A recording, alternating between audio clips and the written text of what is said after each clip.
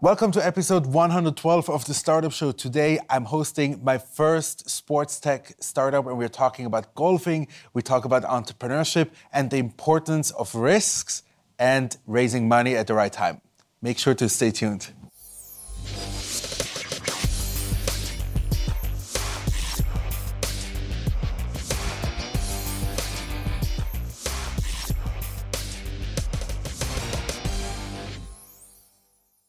Welcome everybody to episode 112 of the Startup Show. Today we are here at the offices of Chipping, and I'm very excited to speak today with the CEO and co-founder, Thomas. Welcome to the show. Well, thank you very much for having me. It's such a pleasure to have you. It's really exciting. We actually met about, 2 weeks ago at the Xoogler event, which is like the alumni network of Google. And I'm really excited because it's actually my first sports tech startup on my show, which is very exciting. I like to have a little bit of a diverse portfolio of startups. So Thomas, maybe take it away. Give us a 2-minute insights in who you are before we get started talking about your startup. All right. Well, I'm kind of a golf nut, I can admit, even though I have to say I started a little bit late. So you can see and tell from my gray hair that I'm not the youngest one, really. I have a background already in finance. I've been working in finance for the past 25 years. And eventually thought I will need to do something which kind of suits me from my hobby perspective. And I started doing some stuff in golf. So I'm a family father of 2 kids. My wife is a flight attendant, so we are very international. And my 2 young kids start to kind of play golf as well, and that kind of makes me proud. I looked at your LinkedIn profile the other day, and I saw Chief Risk Officer, everything with risk. I mean, startups is probably one of the biggest risks you can take in life, but maybe you can elaborate a little bit why you made this move from, let's say, corporate world to entrepreneurship in startup life.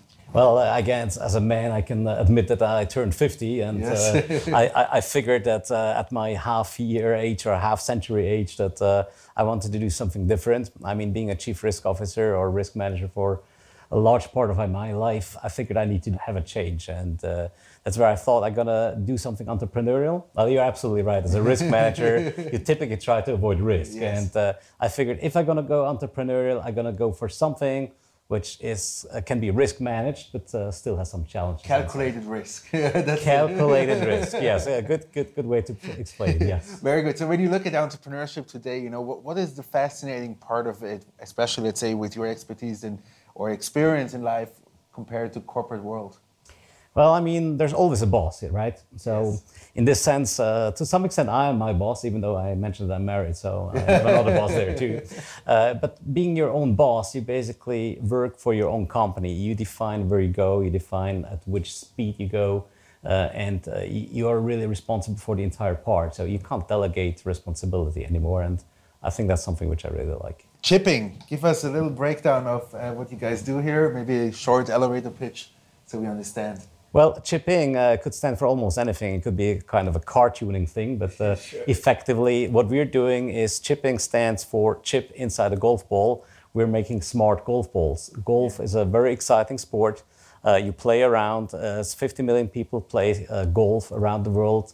And the very interesting part about golf is it's so challenging, but sometimes also so annoying because you hit a great shot out on the fairway. I mean, every golfer that's going to be watching that knows what I'm saying now.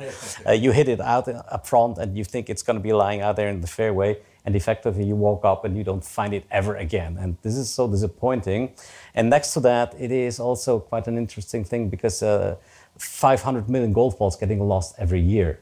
And that's where my entrepreneurial spirit kicked in. And I think we're going to make smart golf balls, which will A, allow you to find the golf ball again, but B, secondly, you'll get the entire statistics, how you played, where you played, when you played, were you better than the last time, how did you play comparing to the community, and kind of really getting everything electronic nowadays. Where do you stand right now? Can I buy them already, or are they in the market? Where are you standing with the development? Right. Well, we spent the past 2 years developing the golf ball. Also, maybe from my background perspective, I'm not a techie guy. So I figured the challenging thing would be coming up with the chip, And effectively, what turned out to be more challenging was really coming up with a great golf ball around the chip. So what we have prototypes which are basically finished. We're just in the final discussions about which material we're going to be used. And we are ready to prepare and build the golf balls to order. So we expect at the beginning, mid-2018, to to have them on the market. So when you look, I mean, one of the key things, let's say, investors look at is market potential, which you just mentioned, but also they look at, let's say, the product market fit. Is the product that you are about to sell something that the market really wants? And this is some of the key questions that they ask. Number one is, did you find product market fit? And if not, how will you find it? And how does it manifest itself in your process development? Well, it's hard not to find the market fit effectively, because once we came up with the web page, people started to Google us and find us on other search engines. And we're having a lot of people visiting our web page, which obviously makes us proud without doing any marketing. I made kind of the mistake to put up my email address. Okay. And that gave me like 3 to 4 emails per day, like asking, where can I buy the balls? So effectively what we did, not to get all those emails, I mean, I love getting emails, don't take me wrong. I love getting orders even more. But the point is, I had to spend half of my day answering those emails. So what we did, we set up like a pre-launch or pre-order link on the webpage, and we started getting orders in. People are just getting in there, they're getting their orders in, they place them in there. We tell them you're not going to get the balls straight away, you're going to get them in some couple of months. We're also not taking any fee or any charge on that. But you just deposit your name, your address, and your credit card, which again, not going to get debited. And we got like 3,000 orders in without doing any marketing. So we know there's a market and then interest outside. Yeah. Sure. Walk me through the technology that you're currently using. You know, what can you track? What is not possible to track? And just a little bit the tech talk. Right, the tech talk. Well, we tried to make it easy. We wanted to have a product which is not complex.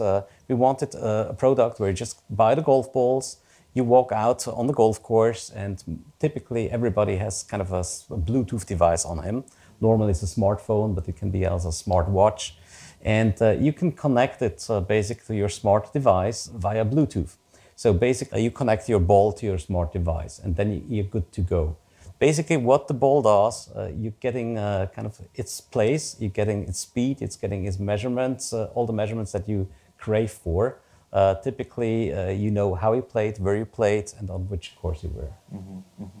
I mean, when you look at the technology that you have right now, it seems to me that every game that has a ball included, you kind of can use this technology. Is this something that you are considering in, let's say, when you look down the roadmap of your company? Well, it's one of the entrepreneurial things. You try to find out what the big market is, of course. So yes, we've been looking into other potential fields as well.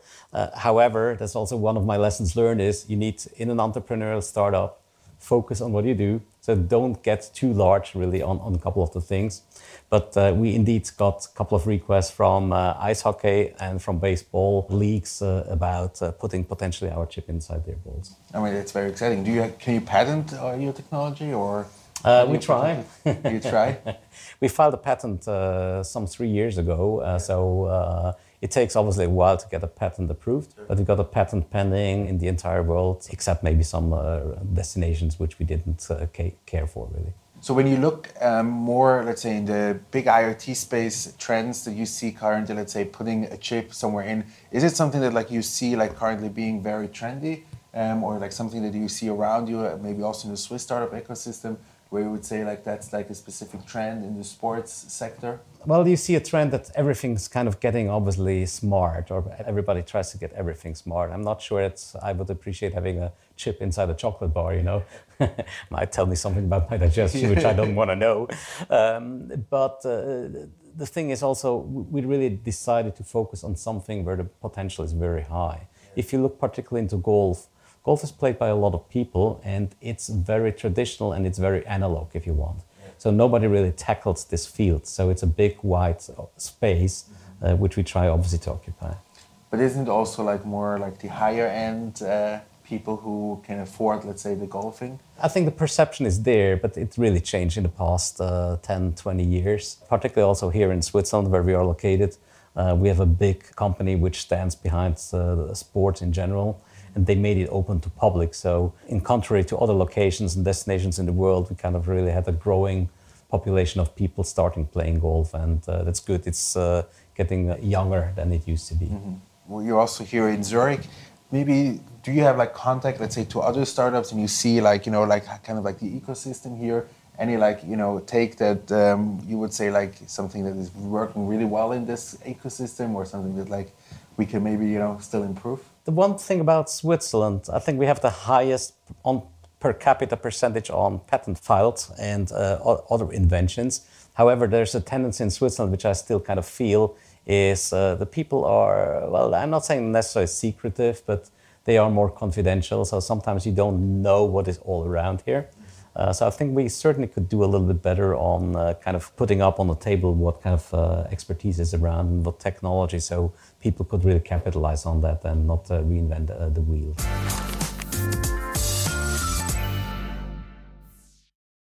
We call this section the audience asks. So what happens usually is I ask online and on various social media channels. This time I did it a little bit different because my father-in-law is actually a big golfing fan. So I said to him, give me a challenging question. And I don't know if it's challenging for you, probably not. He asked the following: how does the embedded technology affect the quality of the ball?